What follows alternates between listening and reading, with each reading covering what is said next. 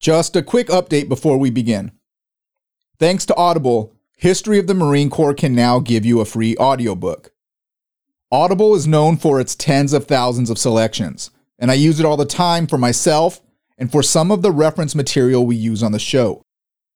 In the spirit of transparency, History of the Marine Corps receives a kickback for everyone who signs up, but the author or the publisher do not sponsor me. Every recommendation is a book I have personally read or listened to. I'll include my suggestion at the end of the episode, but don't feel obligated to select my recommendation. This offer is available to any of the tens of thousands of books offered by Audible, and whether you decide to continue your membership, this book is yours to keep forever. Visit audibletrial.com/marinehistory for a free audiobook and a free 30-day trial. Now on to the show. Welcome to episode 95 of History of the Marine Corps, Post-War Delusionment, Part 2. This episode begins by introducing the Marines in China after World War I. We move on to the commandants who led the Corps during the 20 years between the World Wars, and discuss the creation of the Fleet Marine Force, better training, and establishing the Marine Corps birthday as we know it today. Thanks for joining. Now let's talk about the history of the Marine Corps.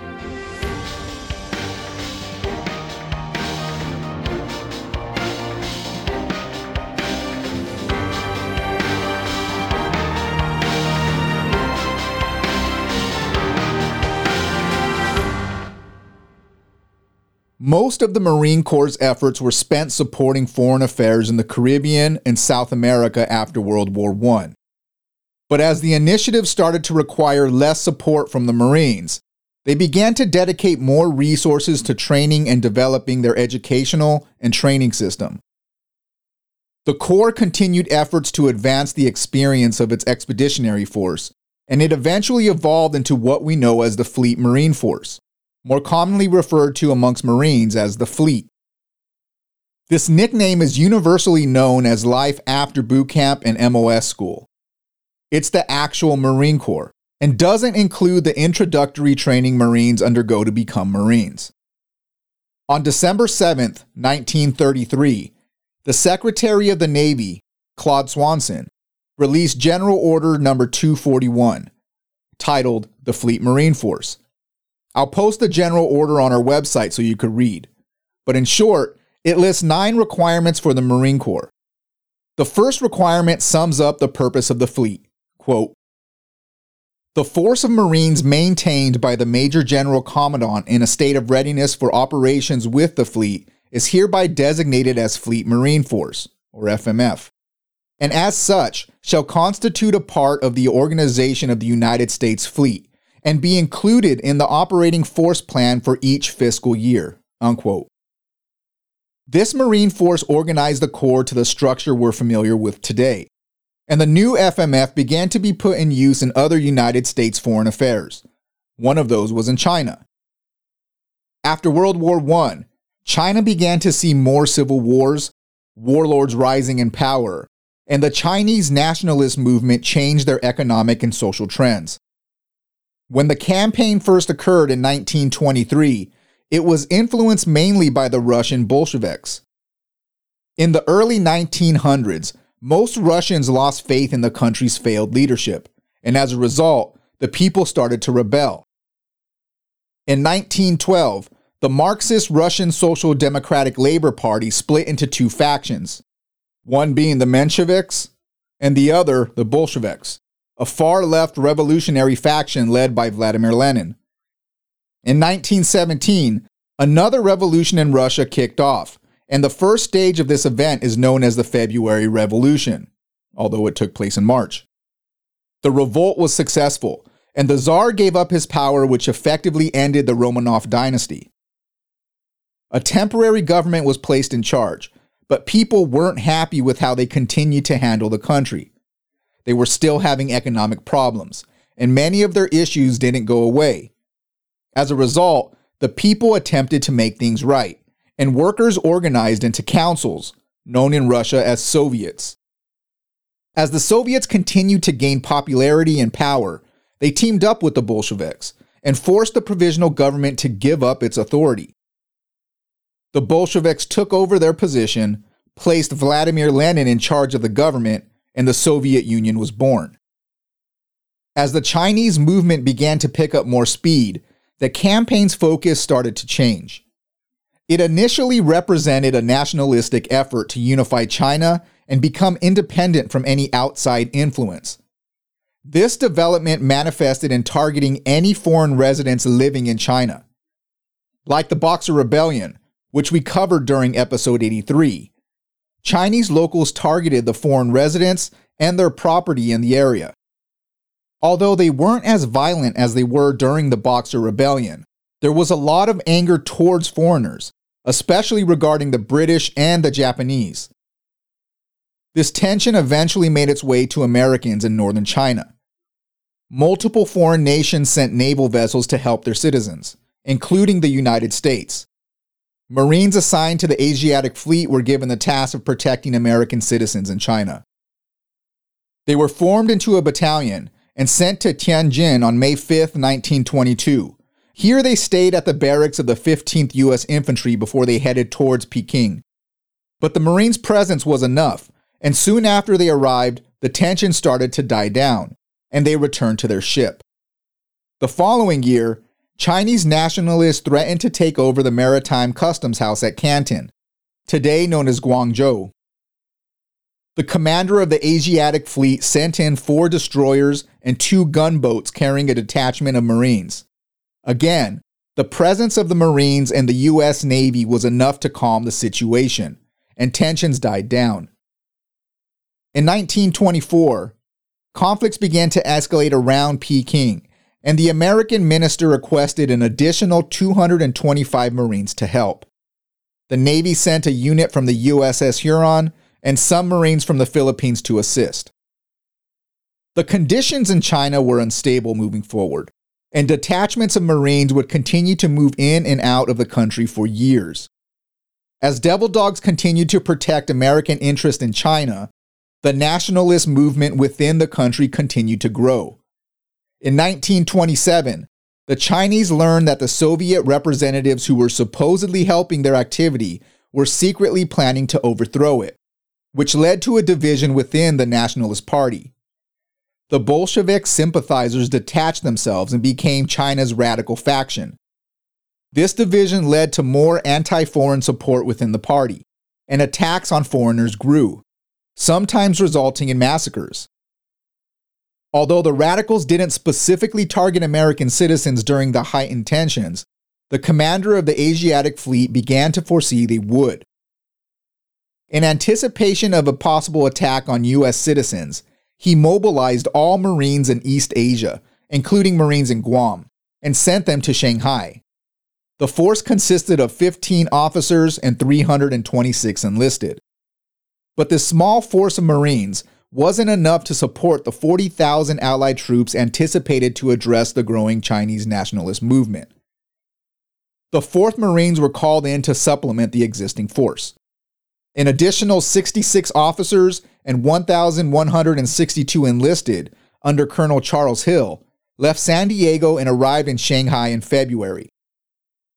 The 2 groups of Marines met up and took over the international settlement, with a mission statement they outlined as protection of American and foreign life and property. The Marines teamed up with British troops, and the 2 forces stopped any hostile elements trying to enter the international settlement. Things were relatively peaceful for a while, but on March 21st, nationalists captured Shanghai. 2 days later, they seized Nanjing, and on the 24th, the disorder started to focus on foreign nationals in the area, and they attacked outsiders. A few were killed in the chaos, including Americans. The Navy sent more cruisers from Hawaii to China in response to these attacks. The 6th Marines were reorganized, and Marines from various posts on the East Coast assembled in Philadelphia. After they gathered, Marines boarded trains, headed to San Diego, and from there to the Far East. Brigadier General Smedley Butler was placed in charge of all the Marines in China. He reinforced them with artillery, tanks, engineers, and service troops, and the newly formed brigade boarded the Henderson on April 7th and arrived in Shanghai 25 days later. With Butler's Marines in theater, the total Marine strength was 238 officers, 18 warrant officers, and 4,170 enlisted. About 16,000 Allied troops were in the area when Butler arrived, including 1,800 U.S. soldiers. But despite the effort to provide forces in the region, the violence settled down, and it became pretty quiet. This lack of activity left the Marines with very little to do, so they were assigned to the internal security of the international settlement. Things became routine after a few weeks, and Marines spent their time drilling, participating in parades, and conducting field training. They also organized sports teams and challenged other foreign military units to friendly competition. This small effort did wonders to keep up the morale in the area. Butler used this opportunity to promote a better appearance of U.S. nationals, and he helped the Chinese government any way he could. Butler also wanted to show that the Marines were a well-disciplined fighting force, so he required them to keep up with their military appearance and worked on drills until their movements were flawless. The Corps put on multiple military parades to impress the residents and promote goodwill. The ceremonies displayed the discipline of the Marines and complimented the locals. As 1927 ended, the number of violent protests started to die down, and many Allied countries began to minimize the number of troops in China. The United States kept the 3rd Brigade there a little longer, and the number of Marines in country stayed the same throughout 1928. By January 1929, all Marines from the 3rd Brigade withdrew. Some were sent to the 4th Marines in Shanghai, Philippines, Guam, and the Asiatic Fleet, and the remaining Marines were sent back to the United States. China's Nationalist Party split further during 1929 as Soviet influence divided the party. The government broke off any connections with Russian advisors, but these decisions caused them to separate into two factions. Both would relentlessly fight each other until the Second Sino-Japanese War kicked off in 1937. The 4th Marines remained in Shanghai during this whole time. As the war between China and Japan progressed, it began to impact the Americans in the international settlement. On January 28th, Japanese troops garrisoned in the international settlement and attacked Saipai. They bombed and set fire to a factory. Britain and the United States protested Japan's attack and moved even more troops to the area to protect against a potential counterattack. The 4th Marines received another 8 officers and 326 enlisted from the USS Houston. The 31st Infantry was also called in from the Philippines. The strength of the 4th remained high until the end of 1934, when 1 battalion disbanded and only 58 officers and 1,005 enlisted remained. Marines stayed in Shanghai throughout the Sino-Japanese War and continued with their duties. They experienced the occasional small arms fire, bombs, and a few artillery attacks, but Marines wouldn't see significant damage. By February 1938, the fighting moved west, and this conflict no longer threatened the American expats. The number of Marines in Shanghai wasn't justified anymore, and the brigade's headquarters, along with the 6 Marines, left on the 18th. About 200 Marines under Lieutenant Colonel W.C. James established a barracks in Tianjin at the end of the month. The remaining Army troops left at the beginning of March, and U.S. troop involvement in China died down considerably.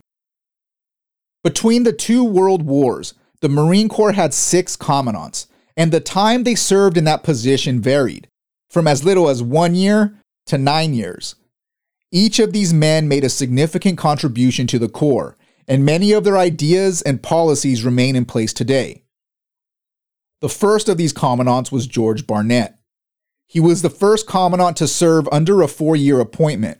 He had the unique position of growing the Marine Corps to its height during the end of World War I and then dealing with the demobilization after the war. On July 1, 1920, Major General John A. Lejeune replaced him as commandant. Major General Lejeune had a couple of nicknames: the greatest of all leathernecks and the Marine's Marine, to name a couple. He had a very strong character, and he commanded respect every time he walked into a room. His competence and integrity earned him one of the best reputations of any officer who served in the Marine Corps. Lejeune spent his time as commandant shifting the Marine Corps from a World War I fighting force to a peacetime unit preparing for the next war. He developed an educational system for all officers and enlisted serving vital roles, and developed programs to retain the knowledge learned in World War I, so the Corps could be prepared for similar threats in the future. These improvements are known as the Enlightenment of the Corps, named after the Age of Enlightenment, the intellectual and philosophical movement that dominated Europe in the 17th and 18th centuries. On November 1st, 1921, Lejeune issued Marine Corps Order No. 47, which I consider the man's most significant legacy. The order opens with, quote, "The following will be read to the command on November 10th, 1921, and hereafter on November 10th of every year. Should the order not be received by November 10th, 1921, it will be read upon receipt," unquote. This order effectively established the Marine Corps' birthday, and since its release, the Corps has read his message every year. Before Lejeune authorized this order, Marines celebrated their birthday on July 11th, the date President John Adams effectively created the United States Marine Corps. In October 1921, Major Edwin McClellan suggested that Lejeune change the birthday to November 10th, 1775. Lejeune felt this date accurately captured the Corps' history and agreed to McClellan's recommendation. His order summarized the history, mission, and tradition of the Corps and directed that it be read to every command annually. The 2021 Marine Corps birthday marked the 100th year Lejeune's order was honored. Upon his retirement, Lejeune recommended Wendell Neville to take his spot. Neville took command on March 5th, 1929. He wasn't your typical political general. Neville was a battle-hardened general. He received the Marine Corps Brevet Medal during the Spanish-American War, which was the highest decoration a Marine could receive at the time. He was also the recipient of the Medal of Honor in Veracruz. Neville understood what it meant to be a Marine during war. However, his tenure was short-lived, and he died a sudden death 16 months after he took office. His superb military career earned him a place as one of the Three Musketeers of the Marines, a moniker created by Smedley Butler, and included himself, Lejeune, and Neville. Neville's sudden death caused a lot of ripples in the Corps, and deciding who should take his place created a lot of controversies. The top prospect for the role was Smedley Butler. He was the senior general and had an excellent record of success in conflicts overseas. However, the assistant commandant of the Marine Corps was Brigadier General Ben Fuller. And although he didn't have the same experience as Butler, his billet made him the next logical choice. The position of commandant remained open for a month, and the decision was ultimately made to put Fuller in this role. Butler didn't take the news lightly. He stayed in the Marine Corps for another year, retired, and then made his opinions known in an article published in the Liberty, titled, "To Hell with the Admirals." This internal conflict was an embarrassment for the Corps. Butler vented in the magazine, quote, "My grave mistake was in seeking a commission in the Marine Corps in 1898 and immediate action in the Spanish-American War, instead of bidding for a congressional appointment to the United States Naval Academy, where I could have spent 3 or 4 quiet years to emerge an ensign in the Navy. It is because of this error in judgment that I retire from the Marine Corps," unquote. Butler moved on from the Marine Corps and spoke out against war. From 1935 to 1937, Butler served as a spokesman for the American League Against War and Fascism and wrote his famous expose, "War is a Racket." This point in time is where the legacy of Butler changes for a lot of Marines. Although his actions were arguably motivated by contempt, he brings up a lot of good points. Some praise his vocal demonization of war, while others call him unpatriotic. Many of his verbal oppositions can be interpreted as throwing a tantrum on his part, but there is a lot of truth to what he said. One of the Founding Fathers' most significant concerns was a military with too much power. This belief is why they implemented checks and balances such as the civilian control of the military. And it's also why Congress disbanded the military after the American Revolution and subsequent wars. But although Fuller's term as commandant started with controversy, he was highly successful and responsible for establishing the Fleet Marine Force concept and preventing a drastic reduction despite the 1929 Great Depression. He remained commandant until March 1, 1934, where John H. Russell succeeded him. Russell continued Fuller's Fleet Marine Force concept and turned it into one of the principal functions of the Corps. Under his leadership, he also developed a radical selection system for officer promotions. The President of the United States saw the shortcomings of the officer promotion process in the Marine Corps, and he changed the process a bit. Instead of picking the most senior Marine to take his spot, he selected Brigadier General Thomas Holcomb, who was far from having the most time and grade. We've spoken about Holcomb a lot, as he was a crucial player in World War I. His experience was valuable in preparing the Corps for World War II. Thanks for listening. Next week, we'll finish up the 20 years between the World Wars. Welcome to this week's book recommendation. This week's audiobook is A History of Russia, From Peter the Great to Gorbachev, by Mark Steinberg.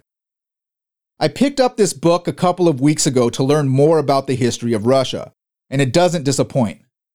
This book dives deep into Russia's past by examining not only the documented history of the empire, but also by examining the viewpoints of its leaders. It is fascinating to learn how one of the world's largest empires collapsed into one of the most impoverished countries after World War I. The format of this book is not your traditional storyline. It's more of a lecture told by Professor Steinberg.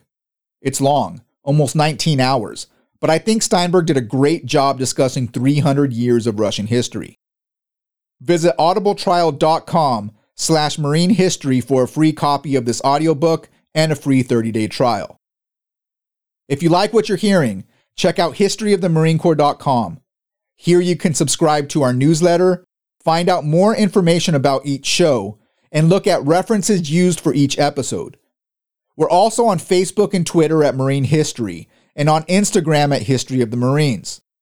If you're enjoying the podcast, tell a friend.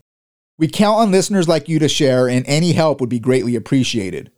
If you don't like what you hear, please contact us through historyofthemarinecorps.com and let us know why. I'm always looking for ways to improve. Thanks for listening, and Semper Fi.